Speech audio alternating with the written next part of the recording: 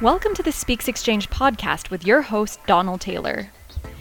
As a renowned learning and development industry expert, as well as chairman of the Learning and Performance Institute, Donald sits down with experts from around the globe to talk business communication, learning technology, language, digital transformation, and engaging, upskilling, and reskilling your organization. This podcast is brought to you by Speaks, the first intelligent language learning platform for the digital workplace. Listen in and you might learn a thing or two.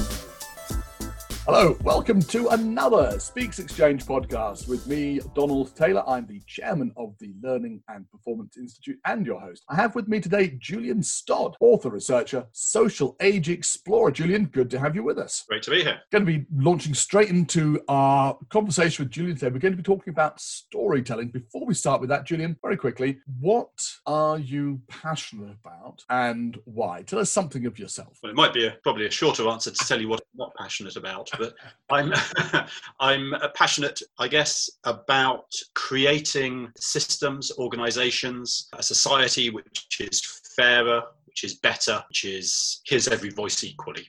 Let me put it like that. So I'm passionate about helping, about learning to be better myself, about helping others to do better. And I suppose that business of helping voices be heard, if I was going to do a cheesy segue, would segue nicely into the whole point about storytelling. You do a lot of research, you do a lot of practical work with people, and you do a lot of thinking about stuff. Storytelling might seem slightly tangential, but it's important for learning. Why? You know, the story that you told about what I do is a very nice story, but what you missed out of that is to say what I do mostly is go wrong. You know, my own story doesn't go in a straight line. It kind of follows all sorts of curves and twists and tails. It's messy and untidy. And in fact, that's a language I quite often use within organizations when I'm talking about social and collaborative models of learning. I say, if you want a really tidy story, then write it yourself and give it to people. That's an old model of learning. Organizations codifying the things that they know into formal stories and then doing them onto others. Social learning, by contrast, is people like you and me, each with our own messy story and understanding of the world, coming together and kind of battling it out and figuring it out and making sense of things. So I'm interested in stories because learning is substantially an act of storytelling, story making, and kind of story listening as well. So if I could try to summarize that, storytelling represents a very natural mechanism for us sharing conversations and understanding the world, either individually or collectively. Is that fair enough? Yeah, I mean, I often say stories are the kind of basic unit for the cultural transmission of information. Yeah. So if I want to know pretty much anything about anything that you know, I'm going to ask you to tell me a story about it, whether it's a data-led story, a passion-led story, an inquisitive story. They are the ways that we share information and the ways we make sense of information. But more than that, stories are the ways we interact as individuals. So when we come together, we start with small and safe stories, and that lets us establish commonality or threat. And then we build up to more contentious and oppositional stories. So you and I know each other quite well, which probably means we're comfortable enough to have a conversation where we don't reconcile our stories, where we end up in a place of difference, and we recognize that doesn't sort of threaten our underlying social bond. But that's something we've worked out over time. You know, it's a story that has created a space for us to be curious and learn, but it takes time and it takes trust and it takes a whole range of other forces to do so. There's a lot in what you're saying here, and I'm making notes as you speak, and of course I've thought about this from previous conversations we've had about this. I'm going to just say a few words and I want to go on and ask you a question without getting too diverted. Storytelling is a way that we learn from each other. It's the way we learn ourselves about what's happening in the world, but it's not as if it's a pure, untainted way of understanding things. There's a question of power, hierarchy. There is also a question of absolute truth in things and whether people are telling the truth in their stories. There's also a question of what truth people choose to present to people. They will often have a facade and there'll be a story they choose to tell, which may be the truth, but not the whole truth. And I guess also there's the question of how much story is linked with people's identity and whether they choose to believe believe the story rather than the truth. Anyway, there's an awful lot there, and the reason why I'm mentioning this is that if we're talking about people learning through storytelling, I'm always very keen to make sure that we approach these things as forensically and rigorously as possible. It's very easy to say, yes, we should all tell stories and imagine that's enough. I think it's a much deeper issue than what you're saying, but then a lot of people might be saying. Now, let's talk about what you're saying. We've talked about this in the past, and you've mentioned 3 types of story, or 3 lenses, or 3 buckets you can put stories in. Is that fair enough? Yeah, the way that I look at it, as you come down from ideas into practical aspects of learning design. I wrote my first book on learning methodology. I introduced a language about 3 levels of narrative. So there's a personal narrative, a co-created narrative, and an organizational narrative. And I'll just give you a sort of quick overview of why I used that language and why it's intended as quite a practical tool for instructional design. So the first is that, anybody going through a learning experience, especially a sort of a social collaborative experience, a journey which takes place over time, they build their personal narrative. And your personal narrative of learning is broadly, this is what I've heard, this is how it stacks up against what I knew before, these are the things I'll discount immediately, these are the things I'm going to ponder on a bit more, this is what I now believe, this is what I no longer believe. The thing about your personal narrative is, firstly, it's yours, so it is true. I have no permission or context in which I can deny or dispute your personal narrative. But of course, it's not the same as mine. And the co-created narrative is what you and I make together. And so the key thing about a co-created narrative is it's not a story of consensus. If we talk about a subject, we may not get to consensus. So a co-created narrative should explore the things we do agree on, the things we don't agree on. So co-created narratives require a really specific skill set. But again, you can't really mark them right or wrong because they're just what a group believes at a given point in time. The organizational narrative may be a formal perspective. And historically, learning started with a formal narrative, an organizational narrative, and pushed it out to learners. But today, the formal narrative should really be partly built to include an opportunity for everybody to put their personal story into it and to hear the co-created story. And I'll give you a quick example, just some of the research on that. So in a leadership development program, exec leadership development program I ran in one of the big petrochemical companies, I put 150 people through this in 10 different cohorts. And each cohort had the opportunity to write over the course of the program their personal narrative. And together they co-created these magazines which represented their shared views. And at the end of the program, I carried out a full analysis of each of those books that were written. And we discovered something that was sort of potentially quite alarming, that they only shared about 40% of common content that the organization would say was correct.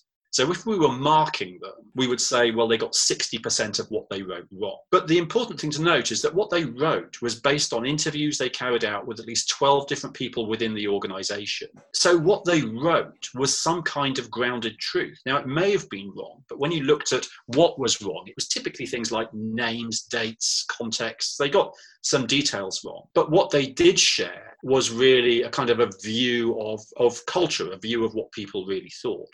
And let's sort of share that, not to say whether that's right or wrong, just to say that's what is. So in any organization, I think this is true. People don't have an identikit story of their understanding. It's always local and flavored and contextualized. So in instructional design, we can build in opportunities for people to share personal stories, to build co-created narratives. And we can ensure that the legacy from the project isn't simply a formal narrative, but is something which captures some of the nuance and detail of all 3. Sometimes it doesn't matter if we get the facts wrong, but sometimes it does matter if they get the facts wrong. If you're building a bridge, things have to measure up. If you're firing a gun, you have to point it in the right direction. What about the obligation of a organization saying this is, or this part of the narrative at any rate, is incontrovertible? Yeah. We have to do things this way. And that can either be a sort of bald factual thing, or it can be a cultural thing. We do things this way, or these are the things we do. Yes, I mean, I think that what you're explaining makes perfect sense, and I think the 3 lenses makes a perfect way of looking at it. But surely the organizational narrative shouldn't take a back seat always. No, but I think what you're exactly getting to the point of it. So the first thing to remember is that giving people the opportunity to shape and share their stories is not the thing that creates the context where their stories are different. Their stories have always been. Yeah. They've always done this. Yeah. Yeah, we've never had the ability or right or privilege of hearing the difference. But really, to your point, what this speaks down to is just one of the fundamentals of learning design. Start with your purpose and think about your outcomes. So if the purpose of your learning is to get people to understand one core common formal story, for example, in regulatory training, compliance training could be that, then absolutely adopt a mode of organizational design and delivery which ensures and measures that at the end that's exactly what they do. But the reality is that most of the time we are looking for something more than that, even, I should say, in things like compliance training. What we're looking for is a compliance culture, as much as specific pieces of knowledge. Now, culture comes from behavior, which comes from belief, which comes from the communities that people create to operate within. So in most cases, I would say, there is a good argument for consciously and deliberately working out which parts of the story should be tackled in which way. And I would totally agree with that. I'm brought to think of Channel 4's famous compliance training, where they had a whole bunch of people, things they had to tell people about and get people to do right in terms of a diversity program. But it was difficult summing it all up and getting people to take it forward. And so they got a video. They got a Barry White. Barry White's a singer from the, I think, 70s and 80s with a very deep voice, American singer, very popular in the UK. And they got a Barry White impersonator to write a song about loving people. And it was very slow and it had classic Barry White words in it. And it lasted about 1.5 minutes, and they summed the whole of this program up, or at least the entrance to it, getting people to think about it, in the phrase, what would Barry do? In the sense that if you thought that Barry White was the sort of guy who'd say, yep, what you're doing, the way you're treating that person is okay, then it was right. And if you ask yourself, what would Barry do here, and he'd be unhappy with it, then probably you weren't doing things the right way. And that is, I think, was very creative. It was also very effective in a very non-checkboxy way that I'm not sure if you'd call it storytelling or something else, but anyway, it hooked onto what was in people's minds. So I don't know if that's relevant or not, Julian, but anyway, this brings us to this idea then, or at least in my mind, storytelling and leadership. If you have got a culture where you're encouraging people, because storytelling is a natural way of learning, if you have a culture in which people are sharing ideas together in their stories, and the organisation has a story to tell as well, how does storytelling fit with leadership? Well, I'd probably answer that by saying when I wrote the Social Leadership Handbook, for its entire life through 14 separate draft manuscripts, the title of the book was The Storytelling Leader. And it was only at the very last minute that I changed the title to the Social Leadership Handbook. So really, when I talk about storytelling, I'm not talking about, once upon a time, far, far away, long time ago. It's not that kind of story. It's the way that we socially co-create our understanding of the world around us, the way we build our culture, the way we build our dominant narratives, and all of that defines our space of operation. Let me sort of tell you a couple of reasons why I see it's important. The first is that one good view of an organisation, of all organisations, is that they're all full of good people, all broadly doing the right thing. The same as you and me are good people who always do the right thing. The problem, of course, when you take a look at that globally, is you realise we don't all share the same view of what right is. So, in fact, if you cut the culture of an organisation in half, you find that it's made up of a whole series of entirely coherent subcultures which stand in opposition to each other. And they don't necessarily stand in opposition to each other, but they can do. Well, I would say they do in one really key way. And this will take me right back to the start when I said you were very kind in not mentioning how often I'm wrong. So one really specific way that I've evolved my own work, or which is a polite way of saying I've bailed myself out of a hole, is when I wrote the original first edition of the Social Leadership Handbook, I said communities are entities of shared value and shared purpose. I was absolutely right at the time that I wrote it, and I now think is absolutely wrong. What I should say is some communities are entities of shared value and shared purpose, but the definition I use for communities now is that a community is an entity of exclusion, because if anybody can be in it, it's kind of not a community, it's just the entire world. So one really safe way to define a community is by who is not in it. Now, in that sense, when I talk about cultural fragmentation, I don't mean cultural war. I don't mean that we are actively attacking those other people. However, we do very often define ourselves by not being those other people. So in the work I do around storytelling and power in the context of social leadership, we look at the difference between communities which are internally coherent and communities which are oppositional. And I'll give you an example of those. A community that's internally coherent may have a really clear view and shared values and shared purpose and be trying to achieve a set thing. A community of opposition may just be a bunch of people that disagree with you. So it's the anti-Donald Taylor community. We don't have to be united in what we would put in your place. We're just absolutely certain that we don't want it to be you. Now, the funny thing is you can do some quite practical things with that. So if you look at organizational change, very often senior leaders feel the need to say, firstly, we have to change. And secondly, here's the story of what the future looks like. But it turns out perhaps you don't have to do that. Perhaps you just have to say, now we need to change. Let's create a space where you can share opposing views of what the future will look like. So understanding sort of stories and power is a really central point of it, I think. And to understand, of course, you see right now, Greta Thunberg and Donald Trump standing in opposition. But funnily enough, the opposition doesn't weaken either of them. It strengthens both of them.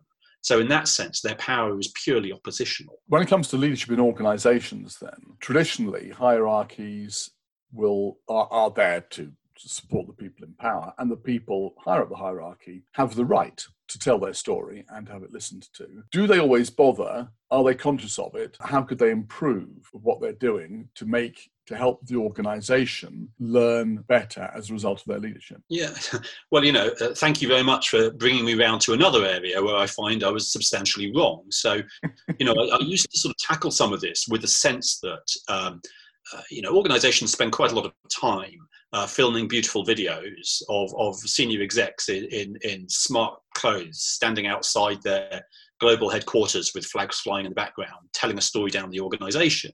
And I assumed that, for quite a lot of people further down, they're not really all that super interested in those stories. But what I discovered is it's just me that's not interested in those stories. I did some quite large-scale work with a tool which is called a Cultural Readiness for Change tool. It's this quite complex diagnostic that just explored how ready a culture was to change. And what it discovered was that in some, but I should say not all organizations, people actually seem to really enjoy hearing really well-told stories from the top. There's one caveat around that. They have to be authentic. We did a big piece of research looking at that, and authenticity of storytelling is deemed the number one trait that people look for. Can we just be clear what we mean by authenticity? Oh, crikey. You see, you're diverting me from one thread into something entirely else. So, in 2 minutes or less. Okay. So I'll just share with you what the research shows around authenticity. So again, I did a piece on this with the Scottish Government and National Health Service, where we actually used graffiti to get people to share words and images around authenticity and then analysed all of it. And broadly speaking, authenticity is generally depicted as roots and as growth. So as trees and flowers, as rockets and stars. So generally it was roots and height and speed. Now make of that what you will, but that's quite a large group, and 13 different groups I carried that out with and analysed it all. Interesting. And imagery people use around authenticity. What I would say is that authenticity, one good view of authenticity is a judgment. So authenticity is not something you can specifically put into your leadership. It is a way that your leadership is judged. So that's like quite a key piece.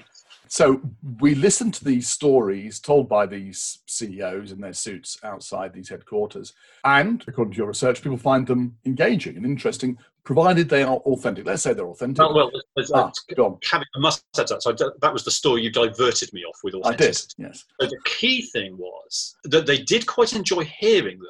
Right. But the number one thing they wanted was space to respond.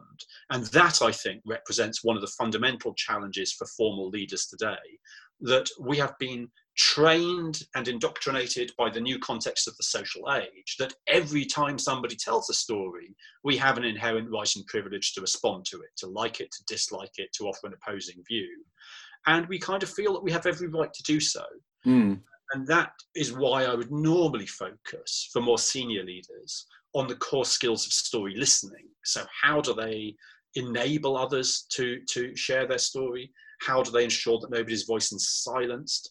And how do they listen without responding, without owning, without colonizing, without denying, without deploying any of the sort of antibody effects of strong hierarchies in modern organizations? Just going back to the story bit then. So if I'm a CEO and I tell my story in front of my headquarters and I give no space for feedback or response, is that worse than not telling the story? Well, I'm not sure I can answer that because... It probably depends on context.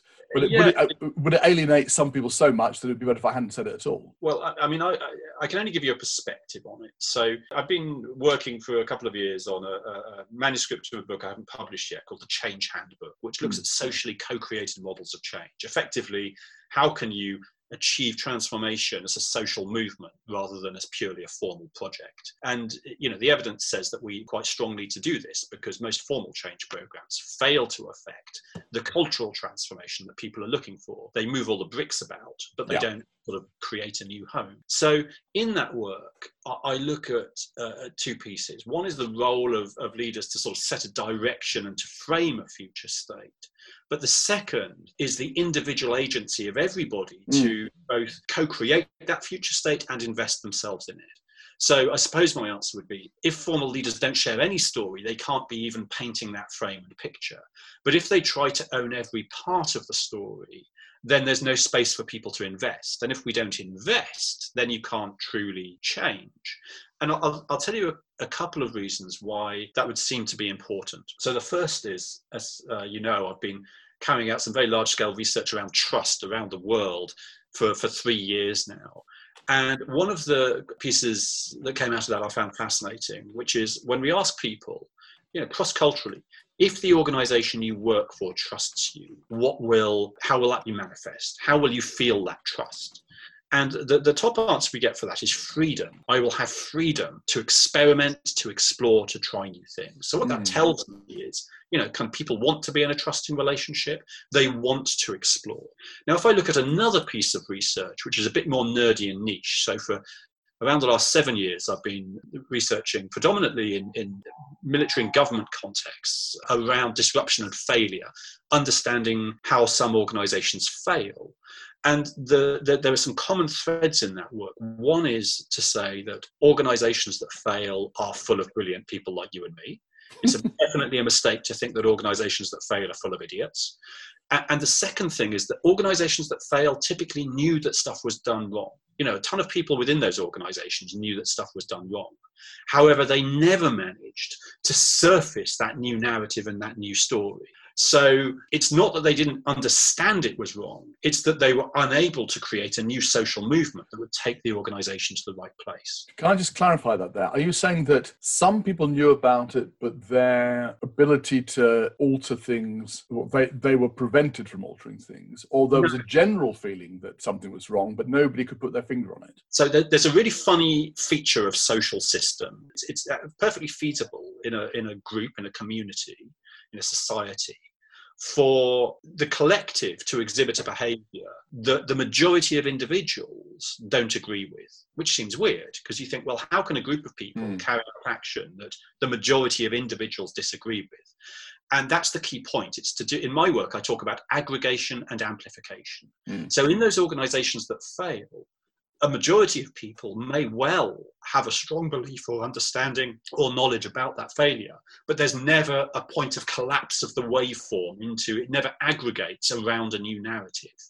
And that's what's super interesting. So if you look at the sort of contemporary society around us, look at the conversation about single-use plastics. We can probably have a meaningful conversation about single-use plastics because the conversation has collapsed. It's aggregated around a specific thing. We've not collapsed it. It's already happened. So that has created the space where it's normal and it's safe and it's acceptable for you and me to have a conversation around it.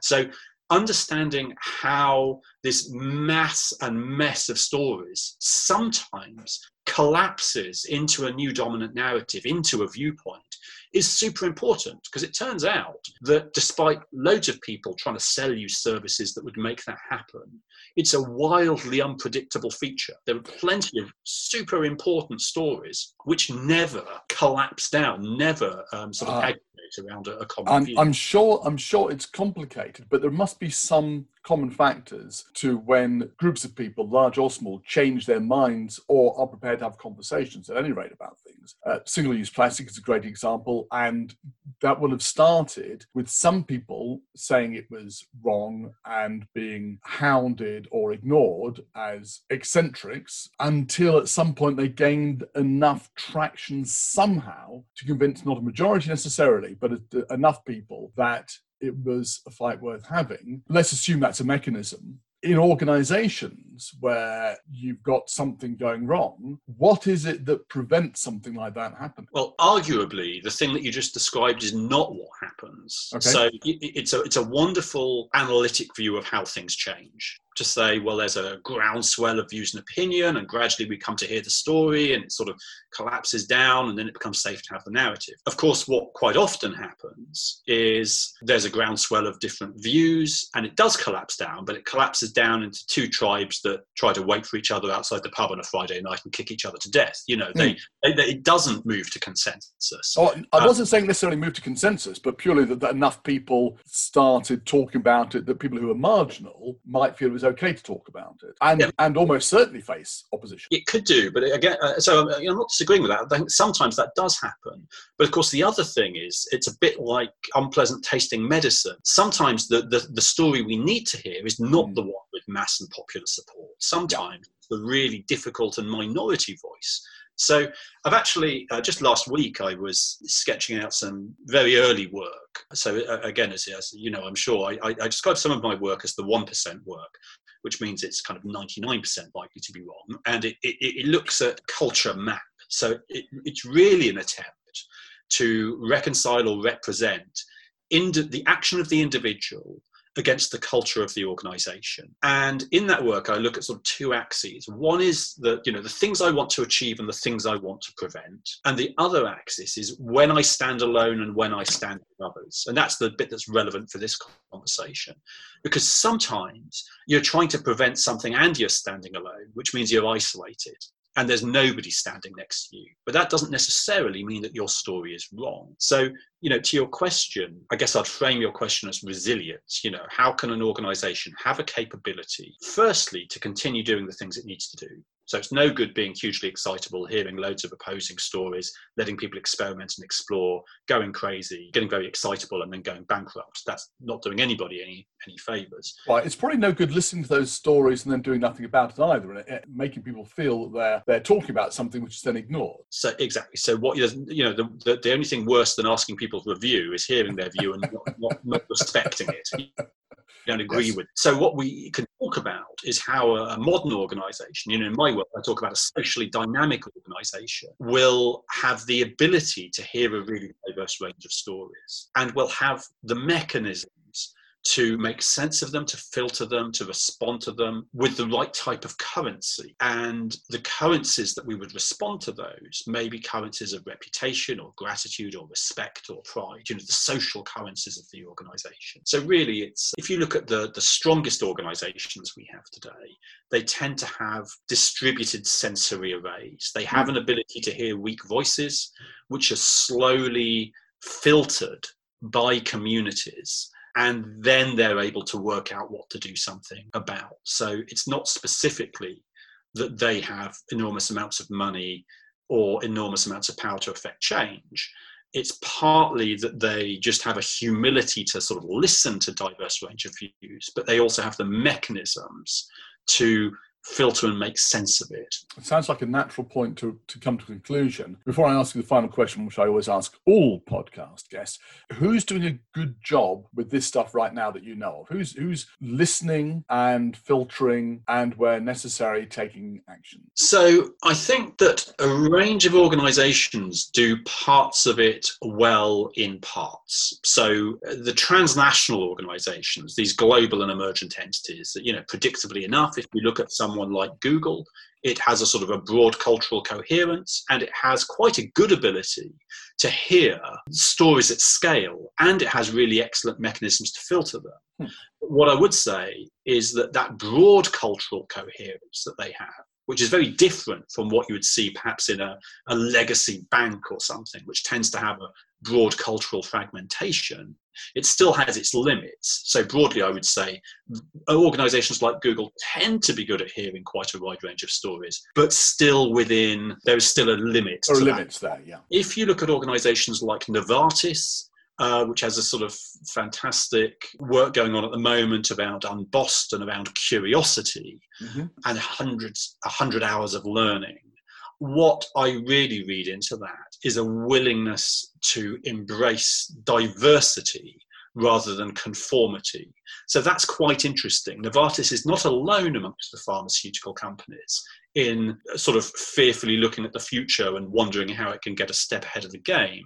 But it's the only one I'm aware of which is tackling that through diversity of learning and diversity of views and opinion rather than other structural approaches. Interestingly, of course, both Google and Novartis are essentially knowledge companies that rely on their people and what their people can know and do, which brings us quite nicely back to the idea that storytelling, diversity, listening to people is crucial for learning in its individual and broadest organizational sense. Julian, let's wrap up with the classic question, which we always ask everybody at the end of every interview. What do you wish you'd known when you started in learning and development? And what are you curious about right now in workplace learning? You know what, sort of unhelpfully, there's almost nothing that I wish I'd known when I started out, because I hold very true to one principle, which is that almost the greatest gift you can bring to a new situation is ignorance, because it saves you the bother of having to unwrap all of the dogma and doctrine that has come before. So I never cease to be amazed by how many things people assume that I have read or know, whilst in fact I've read virtually none of that stuff. I've been too busy reading other weird and eclectic stuff.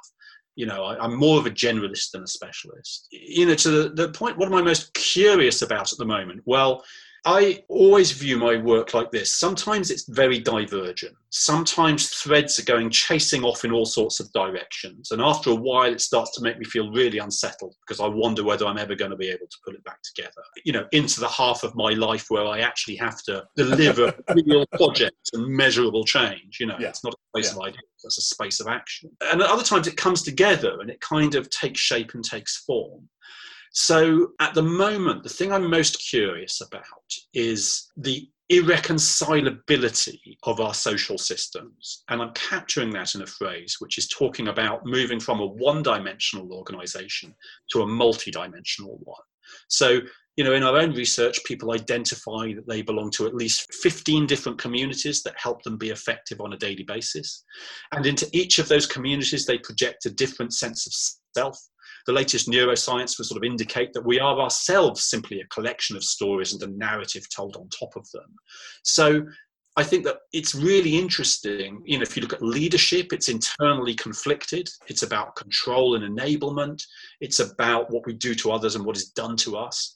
So understanding a multi-dimensional organization where you yourself will have to sort of change hats and change roles and change stance, sometimes in the same minute of the day, becomes quite interesting. And I'm not there yet, but I'm trying to get my head around that, and it will refine and evolve the language I use about the socially dynamic organization. I think you described something there which people intuitively will recognize, the shifting nature of how we work and the personalities that we choose to portray at work and the different ways we have to use different parts of ourselves at work. When you get an answer on that one, Julian, let us know. We'll come back and do another podcast, because if we can somehow get a handle on that multidimensional organization and multidimensional life that we have to live, I think it was something which would be tremendously useful to everybody. Julian Stodd, author, researcher in the social age and researcher, thank you very much for joining us. Thank you.